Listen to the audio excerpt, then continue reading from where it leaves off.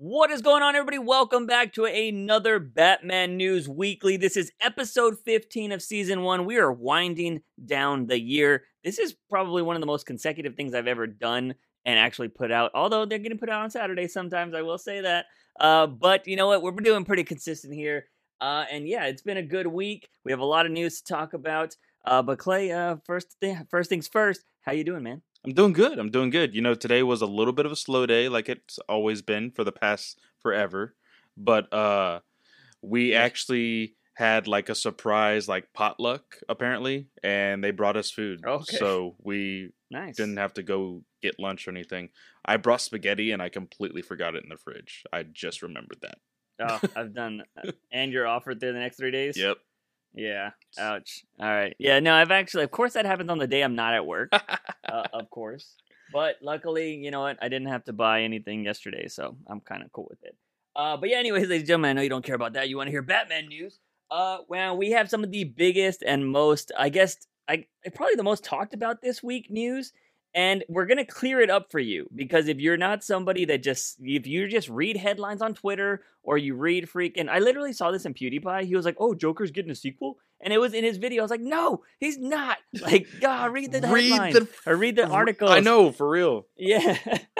So just like we're saying that, guys, if you've been seeing this Joker sequel is a go at WB headline or any variation of that, yes and no, I guess. And let's just go ahead and break it down from step one. The Hollywood Reporter, who has a very good track record of breaking news, said that Joker 2 is in the works and that Todd Phillips has plans for, I guess, the Black Label, pretty much, right? Yes. Is that the gist of the article? Basically saying that he has pitched to WB several different DC villain stories. Now, that was the first story that came out pretty early in the day. Like, first thing in the morning, all I saw was Joker 2, Joker 2, Joker 2. Mm-hmm. And I got it sent to me by a friend. He was like, yeah, it's happening. I even retweeted it, and I was like, man, this is unfortunate. And I know a lot of people were like, what are you talking about? It made $1 billion, blah, blah, blah, blah, blah.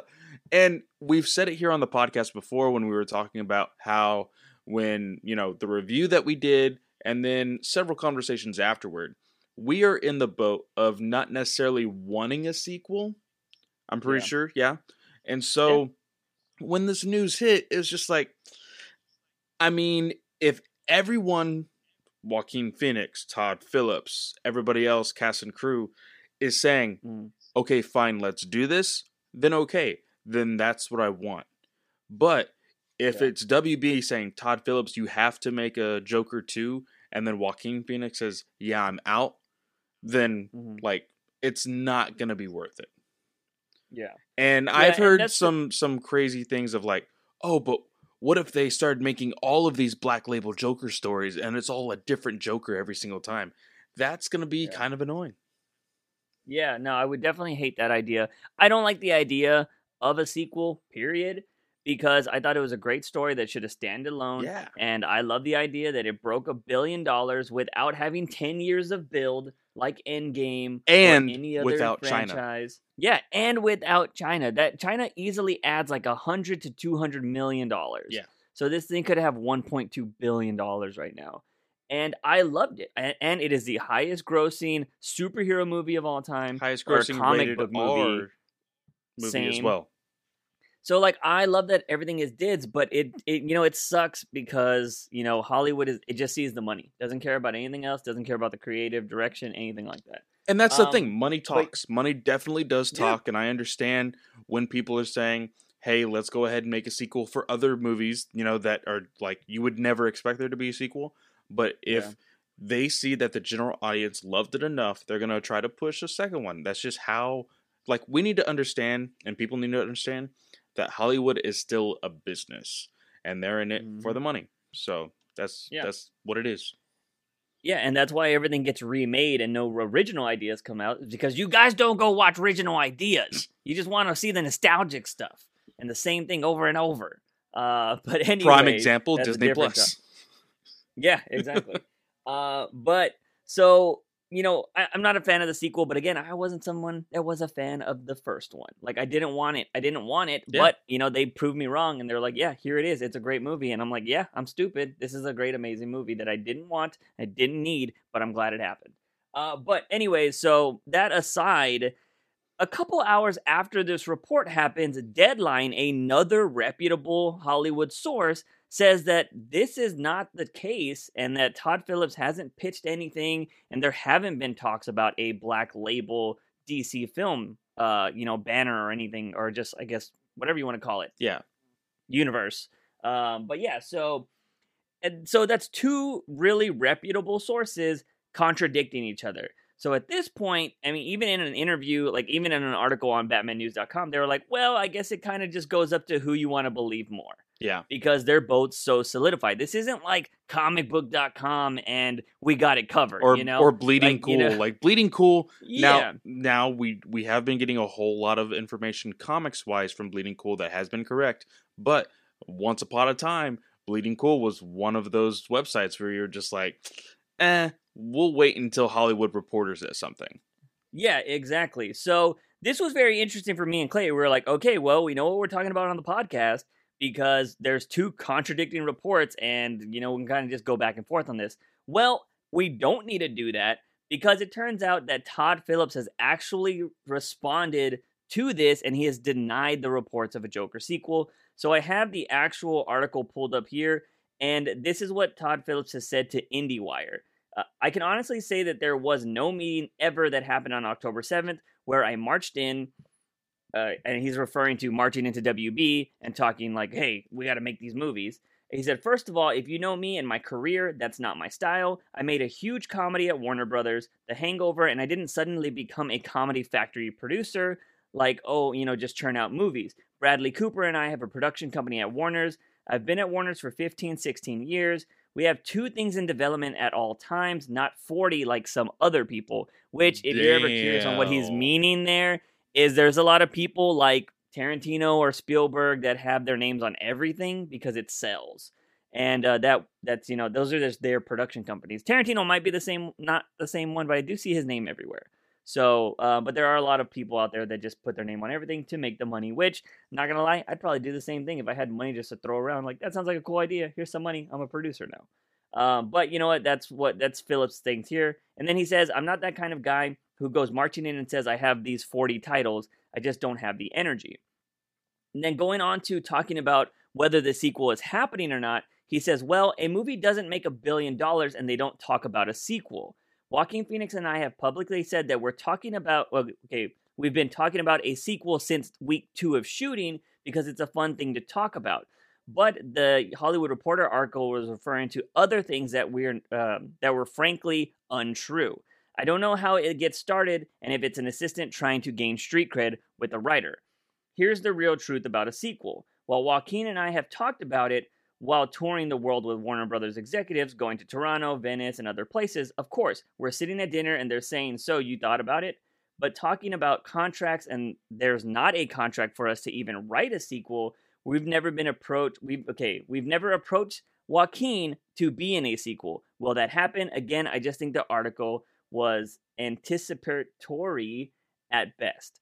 So basically, Todd Phillips is saying that, of course, people at WB are talking about it because it's made $1 billion. If somebody makes $1 billion, why wouldn't you why wouldn't you capitalize on it? Basically, think of this as, you and a good friend, are hanging out and you're wanting to go see said movie.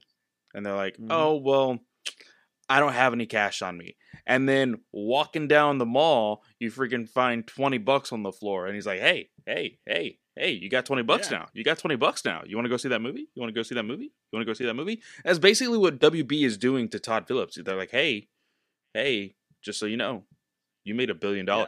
Like, you, and also, with all of this talk, with Joker possibly not really getting a sequel, talks of all this and that, reports have shown that he contracted at the very beginning of the development of this movie Joker that he was going to get 10 to 13%. Really? Yeah. Wow. thinking that at best it would probably make maybe double, maybe. Yeah. He Yeah, came that's out insane. of that with $100 million. That's insane, and that means Bradley Cooper probably gets a cut of that too, which is nuts. Yeah. You know, because he was because his name was in the credits. Yeah, yeah. And that's their production company. So yeah, I mean, why would this movie? I haven't looked at the numbers recently, but this movie has almost made $1 billion in profit because it only cost about 62.5 million to make. Yeah. So if this thing ends up finishing at 1,062.5, it literally makes $1 billion in profit, which is insane. So why the hell wouldn't WB want to do this or try to make other crazy movies like this? Now, I think me and Clay have talked about this on the podcast. If not, we've definitely talked about it in person. But if they are going to start doing other movies like this, we don't want them to all be like the Joker because it's perfect for the Joker. I don't think any other character can pull off movies like this. Now, we do want to see stuff like Gotham by Gaslight and Red Sun and those type of movies. Yeah, we were talking about that at work. Yeah. Those movies would be really awesome because you could still make them as dark or gritty and not have to follow like a DCE universe or whatever. And I think people would love those things. You can cast a black Batman if you wanted to do that, or you can cast a black. Yeah, and kind of like how I was saying, the only reason why DC or WB, well, technically DC, the only reason why DC should go, or any director, producer, whatever, should go to Warner Brothers saying, "Hey, I want to go on this black label superhero line," is if that story cannot 100% be in a connected universe, then throw it on there. That's the way I think of this. Because if it can be connected in some sort of because here's the one thing that people tend to forget. We heard about a Trench movie. Yeah. I still don't want that. No, but the thing is, now we have outlets like Black Label, and we have outlets like HBO Max. So that Trench movie could easily just be thrown into Black Label and not necessarily connect, but kind of. Because it was a concept. It was a concept from a DCEU movie, but they just throw it in a Elseworld Black Label story, and it stands alone. Yeah. And we are, this hasn't been confirmed, but apparently, and I'm really, really hoping this is the case, Steven Spielberg's next movie is supposed to be Black Hawks. And no, if you don't know what this is, it is basically just like a World War II kind of movie. It's a group of... If you want to know more, Juice actually has a video on it. Yeah, I do have a video on this on my Back from the Box channel, where it's just basically, a band of misfits that are, in this wartime just epic, and they are going out and killing Nazis. And it's really awesome, but it also, can be, if you do it in the vein of Saving Private Ryan in a DC universe, this would be amazing. If you want to tie it into the DCEU, you could have a Wonder Woman sneak peek or cameo, which would be really amazing because she lives forever. I mean, we just heard, and we'll be talking about this in a little bit, Black Adam is going to have the JSA. You could have the JSA make a cameo in Black Hawks to tie it to the DCEU, or you can just say fuck all that and make a Black Label, Black Hawks movie, which would be really awesome. Having a timepiece like that would be great. Yeah, and I think, DC would be dumb to not make I would call it Elseworlds. Don't even call it Black Label, just call it Elseworlds, because that's a title everybody knows, and it might bring, people interested in reading comics, because they're like, what is Elseworlds? And then you go to a comic shop and be like, oh, this is a whole shelf of Elseworld books. And then I'm going to go ahead and say this, because it definitely helps that Disney Plus and Disney right now is developing a what if story for Disney Plus. This will give a lot of general audience the idea of, okay, this is what would have happened. So it's playing on that concept of the what if Elseworld thing. Because right now, HBO Max is not a thing yet, and it doesn't really seem like WBDC is really planning on doing that kind of thing. But if this Black Label does, move forward and start to turn to something, I would love for it to turn into a Elseworld label. Yeah. And the Disney Plus audience would be like, okay, this is just like Disney's What If or Marvel's What If. Let's go see it. And that would bring a whole other audience into the theaters. Yeah. And if you wanted to do an Endgame type thing in 10 years or whatever, after you've fleshed out the DCEU, you just do a multiverse story. It won't be like the one in the comics, but you could be like, look at all these different worlds out there and show clips from every freaking movie. Yeah. And be like, oh my God, could they all be in one movie together? And boom, there's your Endgame freaking type movie right there. Like, on your left, Batman. Oh shit, all these people are coming out of nowhere. You know what I mean? But like you could do something crazy. I would like really that. like. It would be really dumb, but if all I hear is "on your right, Batman," and you just like instead of on your left, you just see on your right, and it's all these freaking heroes, that would be funny. But you know what? It would be on your right, and it would just be like Damien. Yeah, I'm here. That's it. Like, it would just be just Batman and Robin against the universe. Like that's what they would do. Like, what do you think? We need a whole army of people to help us beat these guys? Oh man, that would be a big FU right there. But yeah, so we wanted to go ahead and clear that up for you guys, ladies and gentlemen. There's at the moment are no plans for a Joker sequel, so you can just brush that aside. But just know, if you are in hopes, if you are somebody that wants a sequel, there's probably like a 60% chance this is going to happen. But I think Joaquin is somebody that cares about scripts, and so is Todd Phillips. He knows he's not going to want to just throw out another movie. So this is something that you probably, if it is going to happen, won't happen for like, I don't know, 3 or 4 or 5 years maybe, because they're going to want to make sure that people would actually like the sequel, because I don't think they know that they're not going to be able to top it, so they need to make it just as good. So, yeah, I don't know. That's kind of everything on that. But moving from Joker to another DC movie, and this is these next few things we're going to kind of run through really quickly because there's not a lot of information. But Suicide Squad, coming from James Gunn himself in one of his like Instagram stories that he constantly does, or actually, I think I saw this in an article that was taken from that. It might have been an Instagram comment. You should follow James Gunn on Instagram. That's all I'm saying, because he gives a lot of information about his movies. He's very active on Instagram. Yeah, for sure. But he said that Suicide Squad has the most practical effects in any of his movies, and I think he might have said all his movies combined. So that is pretty insane. Yeah, because granted, I mean, when you're doing a Marvel movie, it is like CGI 90% of the time. So, every explosion, and he was in space. Obviously, all that has to be CGI. But with Suicide Squad, it could be possible that we're going to be getting real explosions, real costumes, real everything. And I'm kind of down with that. I mean, Star Wars has proven that practical effects is the way to go. And even in Suicide Squad, the movie wasn't great, but they did practical effects, and it looked awesome. Won an Oscar. Yeah. All I'm saying. But, so I'm glad that James Gunn is going with practical effects in this movie. I'm pretty sure WB was like, we're not going to do that CGI shit. So, make sure you plan this out to be practical effects. And James Gunn says this is his passion project. Like, this is the one thing he's wanted to do. And so I'm really excited to see what he's going to do. I know that, what's his name?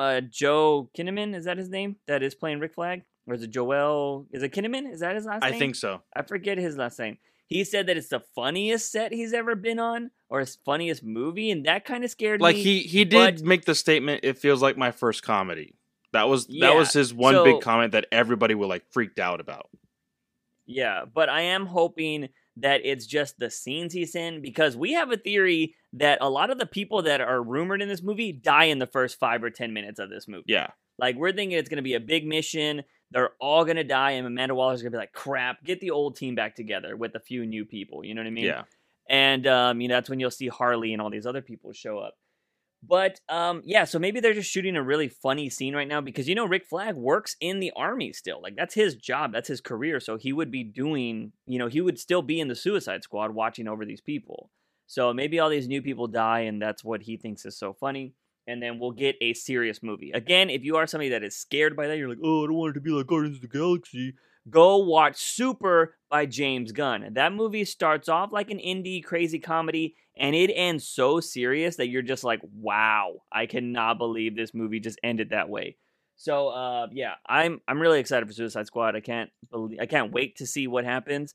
Also, he did make a comment that he didn't talk to Matt Reeves about who's going to be in his movies or whatever, and like he wasn't told he couldn't use anybody or anything like that. So then maybe there'll be a few surprises.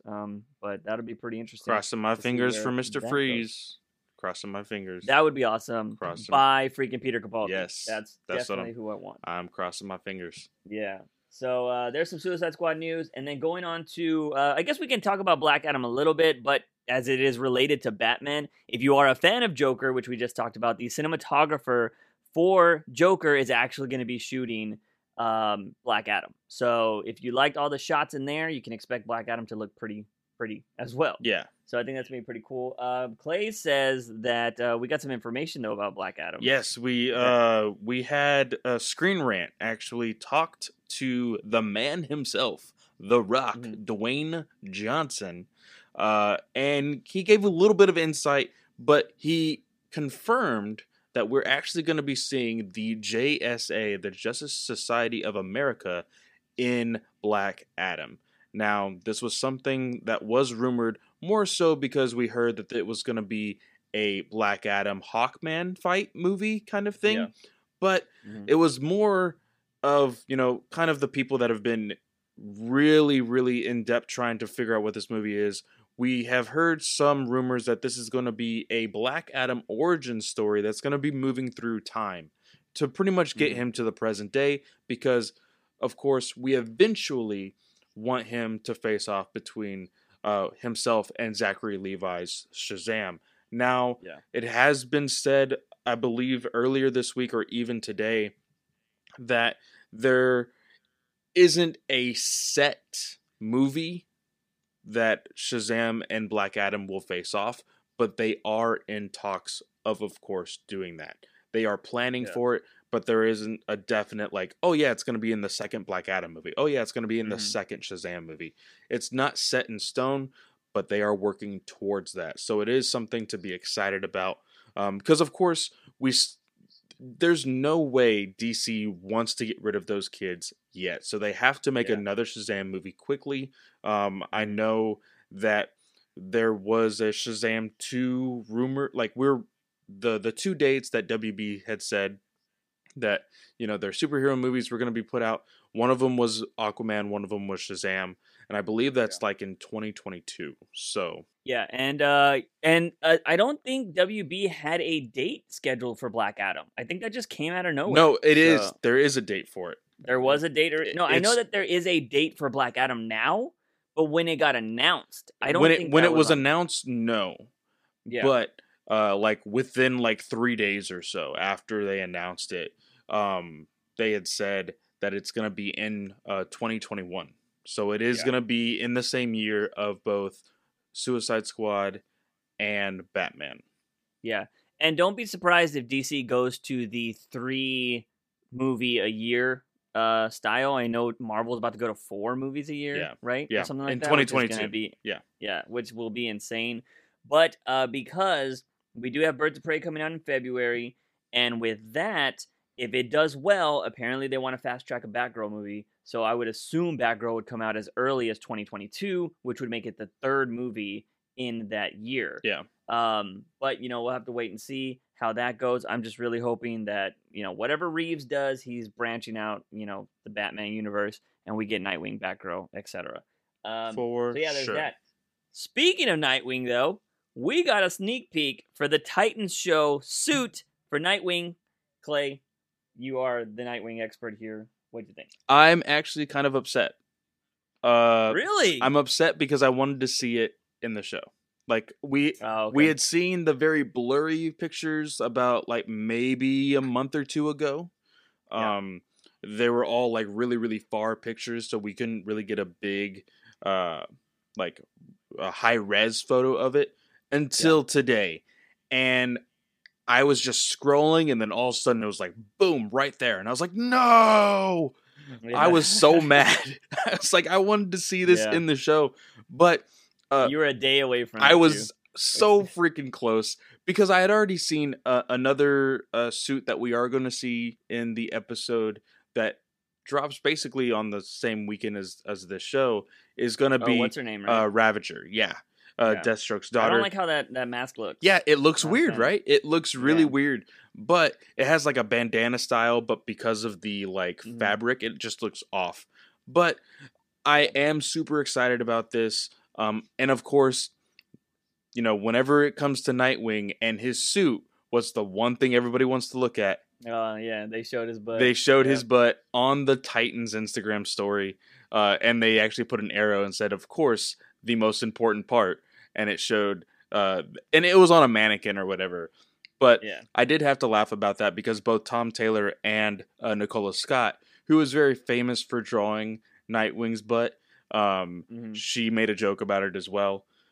Really excited about this. This is something that everybody who is a fan of the show has been looking forward to since the very beginning of season 1, when it was already announced that this was a Robin story turning into Nightwing. So which a lot of people thought we were getting it in season 1. So you know, it's interesting that, you know, people have been holding on. They have been confirmed for season 3 already. So we will be seeing a lot more of the Nightwing suit in the future, and apparently a lot more Titans from what's been teased, which is pretty awesome. I will say that I finally caught up. The reason why we've never talked about Titans on this podcast lately is because I was not caught up. I was 3 episodes behind. Finally caught up, and we found out, or Clay had told me in advance, but they changed the origin of Nightwing, and it is a Latino origin. So I'm totally down with that because we don't get shit. Although I'm really hoping we get Blue Beetle at some point. Wait, is that rumored for next season, right? It's rumored. It's rumored for next season. Yeah. There was a stunt coordinator for Titans that posted a picture of Titan season 3, and he had pictures of Wally West, Roy Harper, Red Devil, Blue Beetle, Bumblebee, and there was one more. Because there was 6. I can't remember who the 6th person is, but. Yeah, I don't know. You said Bumblebee? Yeah, right? Bumblebee, Miss Martian, Blue Beetle, Wally West. And Red Devil. Red Devil. There was one more, though. Oh, I don't know. It's somebody. Yeah. Yeah, whatever. But yeah, so there's going to be branching out. Does that mean people are going to get killed this season, or does that mean we're going to have a bigger thing? There have been rumors that Hawk and Dove might get a spinoff. So that might be something where, you know, it goes off. I was going to say maybe they leave the team, but, you know, they're still alive. I hope they're still alive by the end of the season, dude. Like, I will admit. No, they better be because Dove is big. I am very much enjoying everybody on the show. Now, there are speculation that, you know, they have been teasing something bad will happen.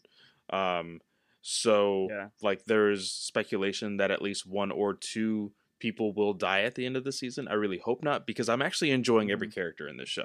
So, yeah, no, I really like it too, and I really can't have Dove die. She almost died last season. I was like, no, my babe.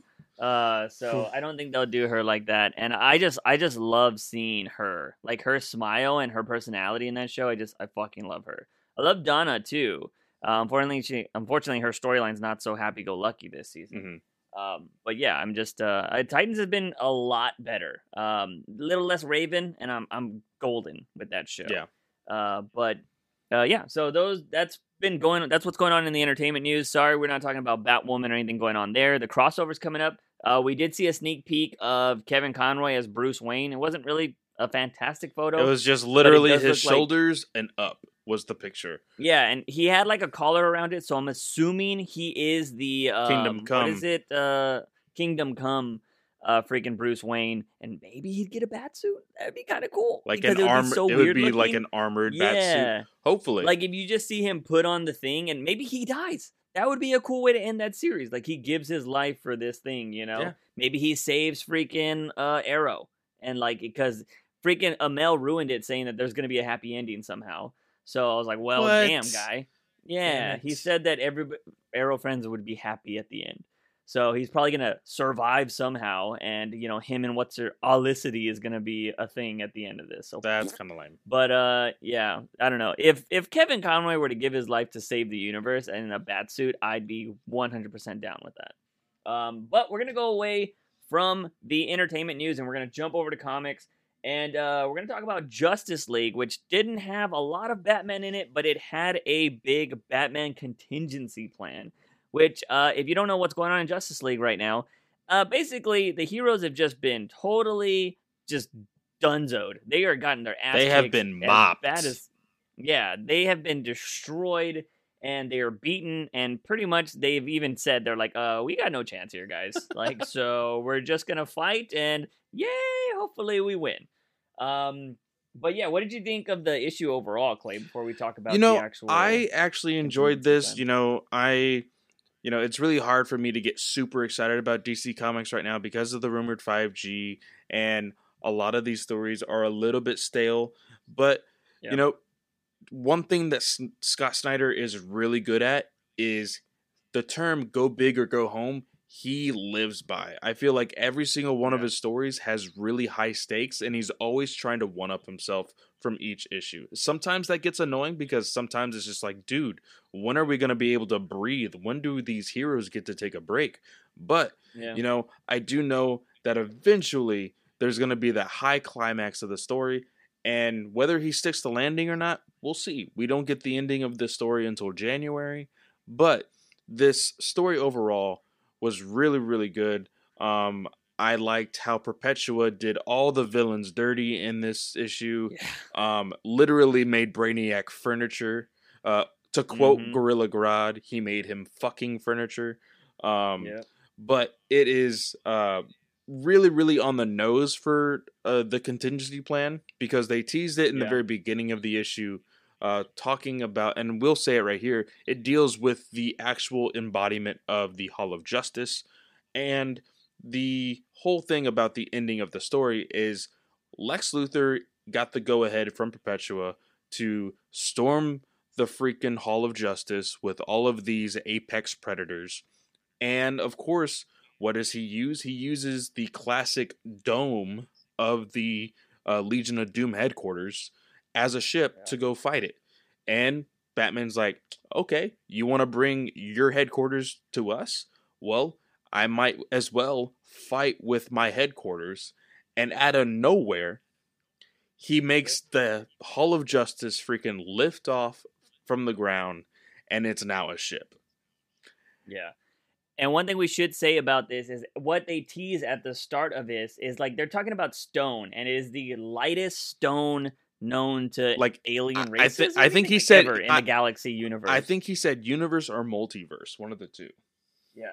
It's the lightest rock in existence. Oh, okay. So, and you can just assume that it's the strongest as well. Yeah. So Batman, had Superman bring all of this, and they built the hull out of it. So it is a spaceship, freaking made out of probably the strongest, lightest stone in all of the universe, and all the multiverse is what I should say. And yeah, that's how it ends. This thing just ends with a crazy Batman contingency plan.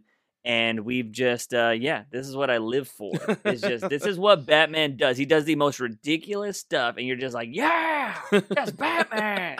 Because he doesn't have superpowers. He doesn't have anything else. He says it in this book too. He is the smart guy that comes up with a plan. And at the moment, there are no plans. And, that's what I've always loved about Batman. He's never given up. He tells them, literally, he's like, this is time for a speech. Like, I guess I got to give a speech now. And he tells everybody that, yes, this is the future that has been shown. Because if you're not reading Justice League, they have seen the future already. Yeah. And they know they lose. So they are basically, the future is happening exactly how they saw it. And they know that they're all going to basically die or end or whatever. And Batman's like, all we can do is just keep fighting. And that's what we're going to do. Yeah. And, like, the whole point is that, like, Lex Luthor, they have always fought him as this evil villain that is, just pure evil or whatever. And Superman says, what we need to do is just fight and fight and fight to show maybe the human side of Luthor, because he's technically a hybrid now, the good human side of Luthor, that, humanity is still worth fighting for and we're still good. And, just show him that piece of humanity that is going to keep fighting for justice. And hopefully that'll turn the tables. Now, the really cool thing that if you're not paying attention to this issue, it's really easy to skip, is the fact that Martian Manhunter, somebody who has been absorbed by Lex Luthor, is actually talking to Lex throughout this whole thing with the villains being captured by Perpetua. So I like how finally we're getting something from Martian Manhunter since he's been absorbed like 6 months ago. So yeah, which is gonna be what eventually turns the tide. Yeah, for sure. I mean, you can see that from a mile away. He'll end up breaking out of Lex, and Lex will go back to being normal or whatever the case is. But yeah, I don't know. So I thought the issue was cool. I mean, it ended on Batman having a crazy ass contingency plan, so I'm happy with it. But moving on from that, we're gonna go to issue number 4 of Batman and Superman. And it was funny because I went to the comic shop. I actually got this issue, and it has Batman Who Laughs right on the front of the cover. And I was like, ugh. I was like, God, I forgot about this guy. And because as I've mentioned it so many times on this podcast already, I just had enough of Batman Who Laughs, and we had a whole conversation at the comic shop about this. But I'm just like done. Like I finally feel how non-Batman fans feel every time they're like, Batman's so OP, he has a plan for everything. I'm like, yeah, he has a plan for everything. And then freaking so does, Batman Who Laughs just outsteps I was going to say Superman 10, a billion times. 10 steps ahead of Batman, so... Yeah, and it's annoying. So I get how those fans feel now, but I still don't care because Batman's the best. But I'm just tired of freaking somebody being ahead of Batman so much. But what is happening in this issue, if I'm not mistaken, how did this start off? Oh, the last one ended with Blue Beetle showing up, and he had just turned into being one of the evil, I guess, what do they call them? The Justice League? Dark Knights? They call them the Infected, but these individuals are being called the... what is it called? It says it at the very end. They call themselves the Secret Six, which I'm pretty sure is a team from Marvel, like way back in the day. Is it? I'm pretty sure. I don't know, because there was going to be a show that CBS was going to make. That was it. It wasn't. No, isn't Marvel the Sinister Six? It's the Sinister Six, but yeah. I think DC has the Secret Six. Really? I think that's theirs. Because there was actually... It had, Catman and Bane and all these other people. Oh, is that the original Secret Six? I think so. It is. Okay, yeah. You're right. They tried to reinvent it a few years back with the ventriloquist, the female version. Yeah, that's right. And, some of those characters. So, yeah. So, yeah, the Secret Six... so we actually get all of the reveals in this actual issue, which is crazy because as far as we knew, we only knew of Shazam and Gordon to this point. And then, of course, the last issue ended with Blue Beetle. Then we ended up seeing Donna Troy, who's also infected, Hawkman, and then, of course, we'll find out later in the issue, Supergirl, which this makes up the whole Secret Six. And so basically, this whole issue is kind of a fight. It's, everybody's trying to infect Superman. He's supposed to be the main key from Gordon is the one explaining all this, and to infect the whole world and make them all Batman Who Laughs type people are all infected, they need to have superheroes with certain frequencies or something like that, certain energies. So if you remember back when Dark Knight's metal was a thing, there was a plan because we all knew that Batman was missing, and they finally found him. They had a hunch that he was taken to the Dark Multiverse, and Superman said, I need to go to the Dark Multiverse and I need to save Bruce. How do I do that? Well, they had this really big contraption that Mr. Terrific, Mr. Miracle, and a whole bunch of other people helped Superman get to the other side, to the Dark Multiverse.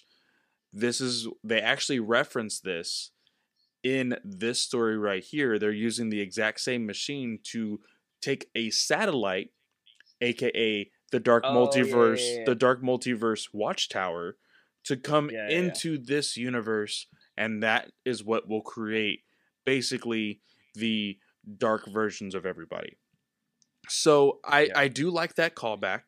So Joshua Williamson, I'm glad you're paying attention and you're putting all that stuff. So it was actually really, really cool to do that. I want to say again, because I'm sure me and Juice will both say it constantly throughout this series, Marquez on art is still so fucking awesome. Yeah, it's amazing. Yeah. I want to see him get on a main Batman title. I would really enjoy it. Or a main Superman title that's not written by Bendis.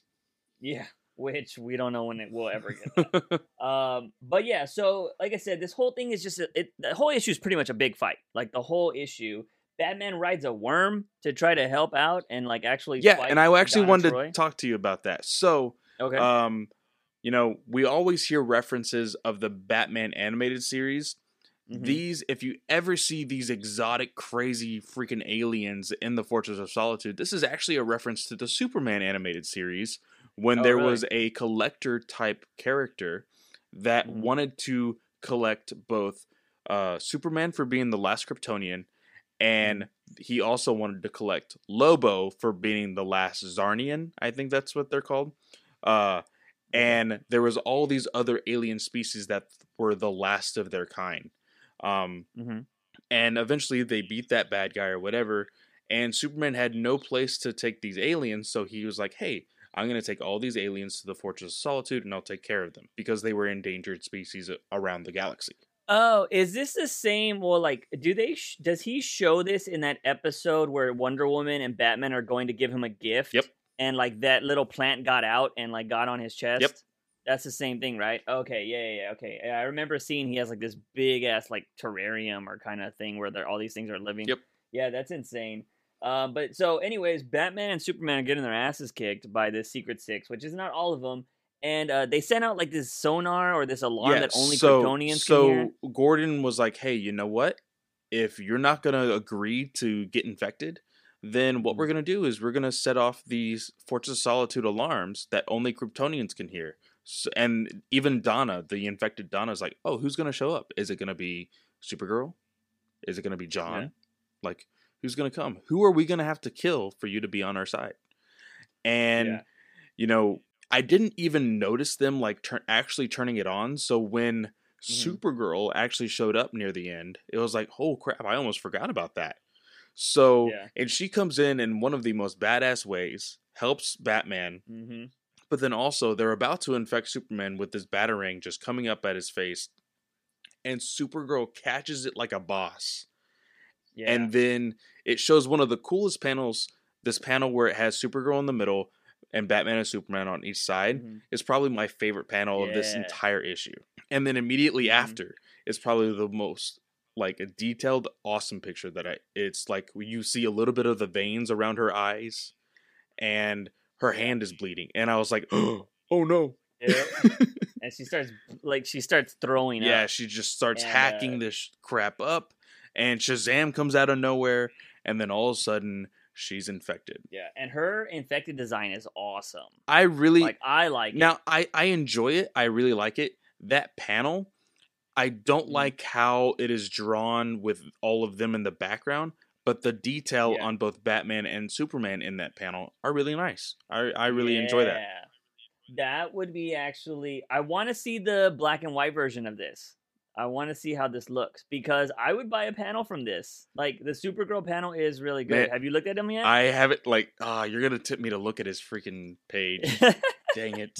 So if you guys don't know, me and Clay both have bought Marquez. What do they call proofs? Artist where proofs. It's only one of a kind. Yeah, artist proofs. They're one of a kind of the pages, and these are the things that basically get scanned and then get made into the comic books. I own this awesome panel of Batman and Gordon on the roof with a bat signal. It looks beautiful. Clay owns the Jokerized. The Jokerized Batman? Superman. He busts through the wall, and you see the Batman who laughs. You see Joker, but you see Superman. But my favorite part of that whole page is actually the Batman that's underneath, and the thinking, where he's thinking, and he has his fingers touching. Yeah. That is probably my favorite part. But just seeing that awesome Superman on there is actually really cool. Yeah. No, it's really great. So we often look at Marquez's art, because this is like $150 to $300 worth of just pages and stuff. And every time we see his stuff, he releases it. And yeah, he said every single time an issue will release, he will also release the artist proofs for it. Yeah, so these are very tempting. But they look, I don't know, it looks pretty amazing, and I can't wait to see some more of his stuff. But yeah, I mean, Supergirl, her catching that thing was it was awesome. And I mean, this is kind of stepping away from what we talk about a lot talking about Batman, but that is how you write badass, or you show badass women characters. Just have them do awesome shit like that. Yeah. It's so good. And I will also say, the one thing that has been a big gripe between both me and you with this whole entire series, I know we're only 4 issues in, but we've had an issue with this for every issue at least once. there has been some cringy dialogue. And honestly, there wasn't a whole lot in here. Like, I don't remember a specific point where I was just like, ugh. But, like, because there was a time where Batman and Superman were talking, and they're like, oh, man, like, we're not going to survive this. Are you sure? Like, Superman was saying, Batman, like, when was the last time you sparred with Diana? And he's like, oh, you know, I've done it once or twice. And he's like, well, how did that turn out? And he smirked and said, oh, I was beat to crap, but at least I survived. Yeah, he said he had bruises for months, and he was like, I had bruises for months, and I think she was holding back. Yeah. So, and there like, was a small was really smirk, cool. but like for me, that is like, I felt more of like, oh, that is Batman, like Batman from Justice League Unlimited. Like, that's how I was like kind of like okay with it, and it played out well. I really enjoyed that. So yeah, there's Batman doesn't always need to be brooding. It needs to make sense when he says the things that he says. Yes. And you can't just have him be like, oh yeah, if I was in this fight, I'd be better. Because that's stupid. Like, 'cause Batman doesn't underestimate people. But that's banter with Clark. You know, they're best friends, and Diana is their best friend as well. And so he's like, yeah, when's the last time you fought with her, man? And he's like, oh, she kicked my ass last time, bro. Like, that's basically what it is. But yeah, so I enjoyed that issue. Again, I'm not a big fan of the Batman Who Laughs, but I like where this story is going. And the art was amazing, and Supergirl's freaking just saving them. I was talking to Turk about this, I think. But this issue, the Supergirl showing up was very BVS Wonder Woman, showing up to save Batman's ass. That was really awesome. And so, yeah, that was really cool. But now we're going to go on to a one-shot book that is, I think, pretty interesting. And it is the Von Freeze, which this is actually from Batman White Knight. It's Batman White Knight Presents Von Freeze. Now, this is written by Sean Murphy, but not drawn by him. It is drawn by Klaus Janson and Matt Hollingworth, I think is how you say his last name. And so this book was actually really interesting because it was supposed to be a part of White Knight. And Sean Murphy, I don't know if you read the ending, the epilogue at the back. I did not. He says that he just didn't have enough time. Okay. Yeah, so he just didn't have enough time, but he really wanted to make the story. So he was like, let me just put this in between, you know, Curse of the White Knight and consider it a one-shot. And it shows Batman and Harley, so they're actually, like, really, I guess they're friends at this point, because she's wearing her Jester outfit, just not wearing the mask, and at the end of it, he gets, like, this heirloom from his father that, you know, Freeze had. But the whole story is basically the origin of Von Freeze, because if you guys didn't read Batman the White Knight, we found out that, you know, freaking Mr. Freeze was a Nazi, or at least his father was a Nazi, and so you're just like, oh, crap. And, like, apparently his father actually helped the Nazis with, like, freeze guns and stuff. Yeah. So it was a really crazy story, and we got the whole origin of that. And, what were your thoughts on this, Clay? You know, because when I asked, hey, is this a necessary read? You said yes and no. So I was like, okay, I wasn't 100% with this book because whenever it comes to White Knight, I fully expect Sean Murphy's art. Sean Murphy's art is absolutely amazing. This did not super impress me, but once I started getting into the story, I got used to it, and it really fit the story well, just because of how dark the story actually is. So we see that, of course, he did grow up in Nazi Germany, and his father and this guy Jacob were they were scientists that were making cryo-medical type inventions, experiments. And it actually is why or how Bruce was safely brought into Earth, brought into life, is because Von Freeze was actually able to help Martha with her complicated birth. So, or complicated pregnancy. But it was actually a really interesting story. Whenever I saw that Victor's father started working with the Fuhrer, I was like, oh, because I saw they're like, oh, okay, this is very interesting. I wonder what's going to happen. And then he turned his back, and I was like, how dare he? We should point out that Von Freeze's friend, that he was doing scientists with, is Jewish. Yes, and that was the big thing. That's the big drama of this story. And so the whole point was that, okay, now I'm going to pretend that instead of just hiding you and be a criminal. I am now an officer and you were my slave, but not really. And for a while it was actually working, but then, things started going sideways. It wasn't working that well. They tried to escape. And, the power got to Von Fries's head. It clearly did. Yeah. And they got into this tussle with a camp that was outside the city, just making sure that they, quarantine the city from Jews and all this. And, it goes sideways. Jacob gets shot. He ends up dying. And he tells Victor, hey, make sure and promise me that you'll take care of this child. Promise me that you will take care of Nora. And I was like, yeah, what? Yeah, it was crazy. Yeah. And so, Von Fries actually, feels bad about the whole situation. This was his friend for the longest time, helped him with so many experiments, basically helped raise his child. So he decided, you know what? I'm going to help everybody escape. I'm going to actually help everybody escape, which he does. In the most badass way ever. He freezes everybody in that platoon or whatever, in that platoon. Yeah. And he freezes Nazis like they should be. He freezes all of the Nazis, and then at point blank range in ice shoots them all dead. I was like, he snap. shoots. The one he shoots is one of the soldiers was actually denying him. Yeah. So he was trying to. They actually get caught. All the like Jacob and his family get caught, and of course Nazis are like, take these Jews to the camp and all this stuff. And he's actually, Von Fries actually shows up. He's like, hey, these guys escaped from my scientist lab. I need to bring them back. And he's like, no, we're taking these as quarantine people. He's like, I'm a commanding officer. He's like, no, the Fuhrer will hear about this, blah, blah. So his like little cover is not working. And so that is the guy that Fries shoots first, if I'm not mistaken. Yeah, it is. He actually takes the gun away from him and just blows his head off. And so I thought that was really cool. And it jumps back, when they finally escape, it jumps back, because this is all a flashback, of course. Yeah. And, now we see an adult Nora. We see an older Victor talking to Thomas because he works with Thomas now. And Thomas gives him this pocket watch. And he says, well, just because, this is something that you deserve. And the whole thing about this is that Victor gives this to Batman at the end of the story.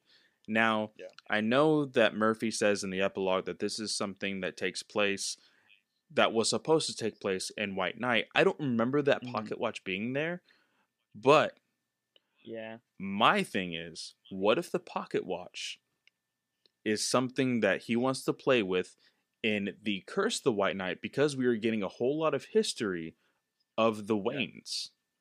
Maybe that is some sort of heirloom that we will learn about later. Well, that's the thing. So, okay. So, hold on. I'm going to read the epilogue because I want to make sure, because he says it in here somewhere about this actually takes place between, I think, 6 and 7, if I'm not... Okay, so, Sean Murphy. P.S. I originally intended this story to be part of Batman the White Knight Volume 1, but I ran out of space. So think of this one-shot as deleted scenes that falls between issue number 6 and issue number 7 of Batman Curse of the White Knight, Something Secret About Mr. Freeze. So it's actually, that's how it references, because it can't really tie into the first book, because Batman's sitting with Harley here, and Harley's and him are like friends now. Yeah. So they weren't really friends in the first. But see, the thing is, for me, if that's the case, I think they released this at the wrong time. Now I understand Victor Fries, Von Fries, fall, winter. It's the end of the year. I can see how they wanted to do it. But I think they should have probably released it between 6 and 7. Yeah. Yeah. So, I guess that makes sense. What issue are we on now? 4? We are on issue 5? I think 4. I think. So yeah. We'll see. Oh, well. I'm pretty sure we'll be talking about that next week or 2 weeks from now. Yeah, because it's been a while. I think 2 weeks from now. Actually... That series has actually been good. I think it's next month, actually. Because Is it monthly? It's monthly, I think. Is it? I don't think we've talked about it in November. It's been a while. It has been a while. Because Yeah, because we had Barbara possibly getting paralyzed Yeah, at the end of that it one. is monthly. Holy crap. Yeah. So it's been a while. But from that, we are going to move on to Batman 83, ladies and gentlemen. This thing is, in my opinion, awesome. But of course, as always with this story, we're going to let Clay talk first because Clay is the one that always has issues with these books. Now, so Clay, go and ahead and say here's the thing. Here's the thing. Here is the thing. I can't even speak. Episode 1 of Batman News Weekly, and now episode 15 of Batman News Weekly, we're finally getting the, like, I guess the emotional answer to what all of this means. You know, whether it be, you know, of course with Batman, with the Bat family, what this means for the Bat family afterward. So we get this book. Very first thing, Bruce just wakes up because, of course, he had passed out from being shot in the last issue. He wakes up and he realized immediately that Alfred is across the table and dead. He freaks out. He runs towards him, cradles him. He's crying. He's very emotional. Throughout this whole thing, though, we get some words from Alfred. And we can always assume when things like this happen, these were probably his last words. Yeah. And he just wanted to jot them down for Bruce because it says he's quite possibly not going to make it out of this whole situation, this whole city of Bane. He's not going to make it out alive. And, you know, it's very emotional. You know, Bruce covers him with his cape. He, you know, starts to get angry because it says on the wall, "You are not Batman." He tries to get out of the room. There is a brick wall just right there where the door is, and he starts punching it. He starts, you know, kicking it. He just wants to get out. He's so angry at this whole situation because I'm going to make a Guardians of the Galaxy 2 reference here. Thomas may have been his father, but Alfred was his daddy. Like, that was a good reference to put in there. Okay. I'll give you that. So, of course, Bruce is so emotional. He throws the table. I don't know if you've ever been this emotional before where you don't know what to do. And what you're going to do is just let your body just like, you're going to scream, you're going to yell, you're going to throw things. And this is exact, because I can 100% say that this is probably what Batman is thinking. He has lost his dad. He has lost his father, and he doesn't know what to do. And so he finally, you know, is next to Alfred, and all of a sudden, boom, you know, the brick wall explodes, and Catwoman is just standing there, and she says, "He is ready for you." They walk through the door. You see the Bat family, and you're like, why are they all like stoic and stuff? Why aren't they saying hi? But then you see, of course, Psycho Pirate right next to Thomas Wayne and the ventriloquist, and he says, you know, are you done with this? You know, I've got your woman, I've got your family, you know, this needs to stop. Is it done? And, you know, Batman is looking all stoic, looking down, he looks up and he says, it's never over. Because, you know, it's just not. With Batman, with these heroes, whether it be Batman, Superman, Wonder Woman, whoever, the fight is never done. That is just something that is, you know, just iconic. And he says, you will never stop, and neither will I. And then it says, next, the secret history of Thomas Wayne. Now, I did all of that explanation, but in reality, all I could have said was, we already knew that Alfred died, and then Batman sees his dad again. That's the entire issue. Now, of course, there's a lot of emotional stuff that Tom King is putting in that whole sequence with Bruce.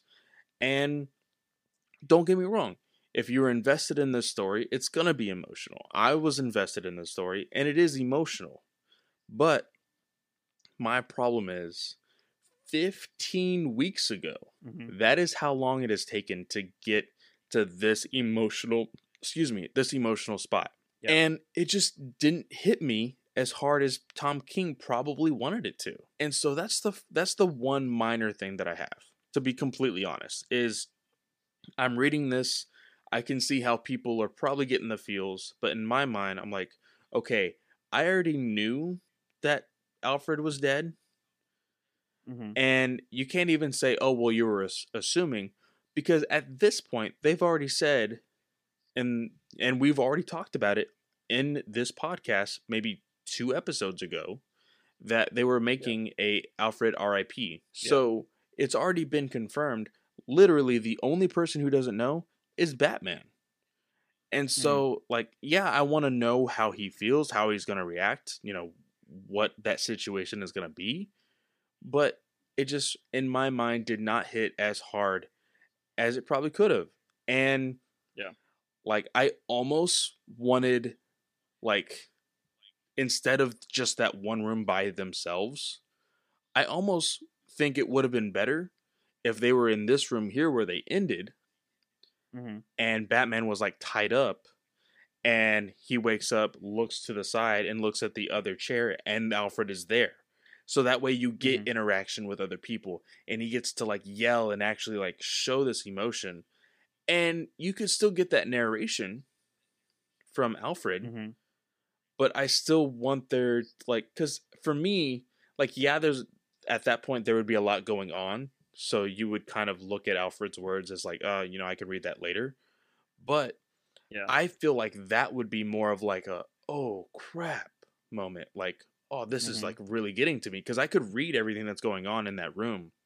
And then afterward, I'd be like, okay, let's just read the Alfred stuff. And then that, I feel like that would have hit me a little bit harder. Okay, I could see that, and yeah, that's a solid point. I personally think him being trapped in the thing is a little bit better in my opinion, because I think Tom King wants you to focus on Alfred's words, and that's why you don't have, I guess, what you just promoted, where everything else is going on. And I thought it was pretty solid. Like, I loved that. Granted, we talked about this at work, so the thing that sucks about us finding out RIP is already a thing is that's the one downside about comics, The one thing about comics, if you are somebody that actually reads them week to week, and you are somebody that follows stuff on social media or follows, writers and all this stuff, they promote their comics weeks in advance because they have to. They need you to buy the next one. So more than likely, you're going to get spoilers. You're not going to see that same thing from directors. You're not going to see that same stuff from TV producers and all that stuff. They're not promoting, well, unless you're they're working on Gotham because they needed people to watch that. So they promoted that crap and gave you all the spoilers all the time. Or Spider-Man Homecoming. But, yeah, same. But for the most part, comics is really the one medium that unfortunately does spoil big things in advance because it needs you to buy those next issues. And, for some people that are like, I'm done with Tom King's run because I haven't got the answers, they have to promote this. They're like, oh, yeah, look, we have this book coming out in 2 months that is so-and-so's or whatever. You know what I mean? So that is one downside. And I will say that I agree with you there that it is unfortunate that we do get the answers before we actually see it in the book. But I did make this kind of point because I know Clay said that he wished it's been 15 weeks or whatever since we actually got the answer. I've told Clay the way I read comics, this isn't for everybody, but I read comics as how you would watch a show. And I think specifically with Batman, there was 10 issues, if I'm not mistaken, right, Clay, of the Nightmares. It was 10 issues. So that's where a lot of people dropped off of Tom King's 8 run. Issues. It wasn't exactly 10. So but it was close. So there was all these issues of Batman being in this nightmare trance. And the way I read that is that happens in one sitting because he's tied to this machine and they're pumping drugs into him or anything, and he's fighting his way out of. That would be one episode in a season of a show. And that is how I read these comic books. So whereas you can look at something in real time where people are like, that took, X amount of time. I totally understand that. But I guess the way I read these books, the way I enjoy them is like, if this was a TV show, like, I'm just like, oh shit. And, there have been plenty of great shows that end like episode 2 or 3 end on a cliffhanger, and you don't get that answer until episode 6 or episode 7. Like, it's just a way, it depends if it's usually shows that have a lot of characters, like The Walking Dead, right? Mm-hmm. The Walking Dead usually does that. Like, if something crazy, it leaves you on a cliffhanger with Glenn, right? Glenn was huge. Yeah. We didn't get that answer for like 4 episodes. Everybody's like, what the hell? They took his name off the credits and everything to make you think he died. Like, but everybody loved that shit. You know what I mean? So I guess I can totally see where you're coming from. You make a solid point with that. But I guess just in my opinion, with my mentality of reading it like a show, I had no problem with it because I knew we were going to get that answer. Again, even on this podcast, we were like, is he alive or is he dead? Like, you know what I mean? Like, because I loved that in those issues of 78, 79, we were like, oh, Alfred's not dead because he phoned Bruce. So he's alive. That's awesome. And now we found out in this story that Alfred actually did that purposely. He lied to Batman because he was like, I need him to come over here. I need him to be Batman. And there's no way for me to escape. He thinks I can be safe. I can't be safe because, Thomas Wayne has thought of everything. There's no way I'm escaping this. So I'm just going to play my part just like the way Batman would play his part. And I'm going to say that I'm okay. Damian's going to come in. He's going to do his whole thing. And we're just going to keep this ball going because he is Batman. He will rise like he always does. And he will save the day. So that's where it kind of hit me. Because, you know what? Like, the ending of this is like, one thing Clay didn't mention, the ending of this comic, it's actually Batman stepping to his father saying, it's never over. You're never going to give up. I'm never going to give up. He's like, let's do this one more time, father, for Alfred. Personally, and I'm hoping this happens in the next issue or two, that Bruce tells Thomas to his face, he's like, you're not my father. Alfred was my father. Yeah. That's what I would have preferred. And that's one thing that I wanted, that I absolutely want. Because here's the thing. Here is the absolute truth. Thomas Wayne is from a different timeline. His Bruce is dead. His wife is dead. Bruce is from this time. His dad is dead, and his mother is dead.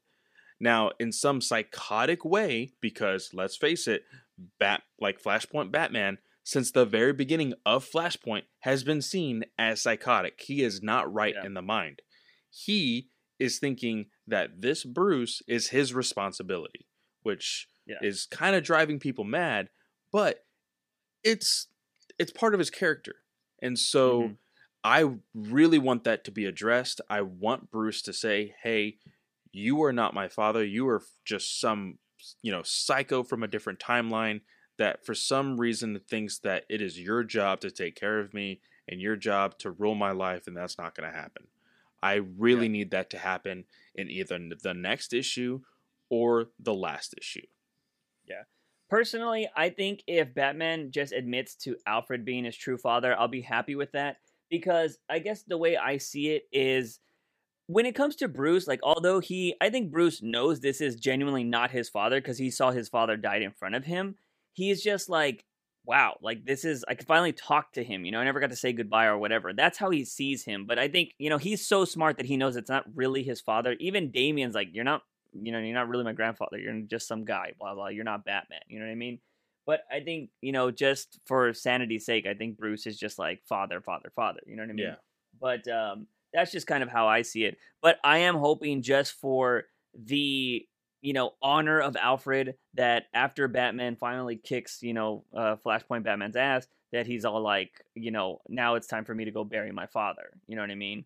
Like my actual father, Alfred, or whatever. Yeah. And so I was kind of hoping that, Tom King would say it here on the last page instead of the for Alfred thing. But if he has a bigger moment where he's all like, my father, blah, blah, I would be totally cool with that. But yeah, like I said, I enjoyed this issue. I had mentioned it on this podcast before that Thomas Wayne, I thought, was the bigger bad than Bane. I think Bane was just a puppet, and they even had that, cover of, Thomas Wayne being the puppet master to Bane. And I want to see what's going to happen. I think in the next issue, we're going to get all of the answers because it says the secret history of Thomas Wayne. We should find out the whole thing with Skeets. We should find out how he got there. We should find out why he's doing this, blah, blah, blah.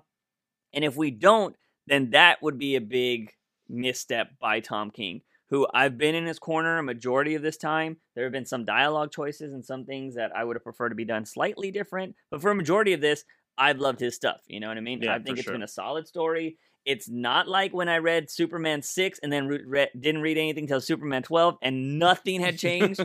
You know what I mean?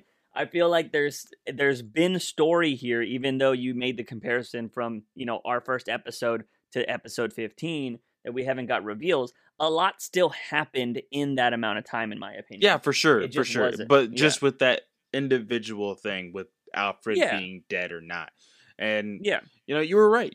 We said, hey, if Alfred's not dead, it's a cop out, and it's definitely not a cop out. He actually killed him. So bravo, sticking to it. And I tell people all the time that have this argument of like, oh, it's going to be a bad idea for Tom King to kill Alfred.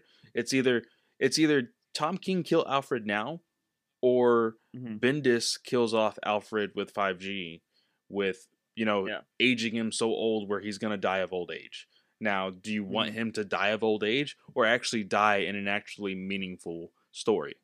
So yeah, and at the same time, to those people that complain of like, oh, there are no stakes, he writes with no consequences. He just gave you a huge ass consequence, and if you're bitching about it now, well, then what do you want? What do you want? He literally killed a big character in a story, and he's staying dead. Yeah. And like so, and if you're upset about that, then I don't know what the hell to tell you. You know what I mean? Because I feel like at times, because it is comic books, anybody can bring this back. I'm sure after 5G fails, which is our prediction, there's going to be some crazy cosmic event that resets everything back to New 52 or Rebirth or when everybody's still alive is pretty much what it's going to be. And everybody's young and vibrant and nobody remembers 5G. And you know what? That's when you bring back Alfred. And that's when you pick and choose whatever was actually good from 5G somehow makes it back or whatever. And so I highly expect Alfred. Yeah, I highly expect Alfred not to be dead forever. And I will make this promise right now. If I become the Batman writer and he's still not back somehow, I will bring him back to you guys. That's what will happen. And he won't be in AI form, that's Clay's prediction to be in 5G, that Alfred would actually be AI. We got a sneak peek of that in Batman Metal, that he just turned out to be a crazy AI and killed everybody. Yeah. But it was still pretty awesome. But yeah, if they wanted to make Alfred AI, I'd be totally down with that. Like if he's just still helping Bruce somehow with his voice and all that stuff. I think that would be pretty awesome. But overall, there wasn't a lot of Batman going on this week. But I'm just happy we got 83 and we only have 2 issues left in Tom King's main title Batman run. Yeah. And then there's no Tom King Batman for 2 to 3 months. We haven't got a date when Batcat comes out officially yet. We're assuming March. Yeah, we're assuming March, but we'll see. Yeah, and then, we'll go from there. He is doing something with Watchmen, so maybe there'll be some Batman in there, but I don't know when that comes out. I don't know if that comes out right after the button. I don't know who's drawing that. He hasn't said anything. We know that Doomsday Clock 12 is coming out December 12th or December 18th, one of those two. So possibly just like a one-shot. It is something that can possibly tie into Doomsday Clock, but we'll see. Yeah, it'll be interesting. But that is basically everything we got for you, ladies and gentlemen. I want to say thank you to everybody that's been watching us for 15 weeks listening. Now. Listening, whatever. Well, technically, you could be watching a just thumbnail on YouTube. So if you wanted to do that. But whether you're listening on whatever podcast platform you listen to us on or on YouTube, we really appreciate you guys. Remember, you can hit us up on our social medias. You can find those in the descriptions of the podcast or the YouTube videos. But as always, ladies and gentlemen, he is Fanboy Clay. I am Juice Wayne. Remember to wake up in the morning and ask yourself something. I'm a daily dose of juice. See you guys next time.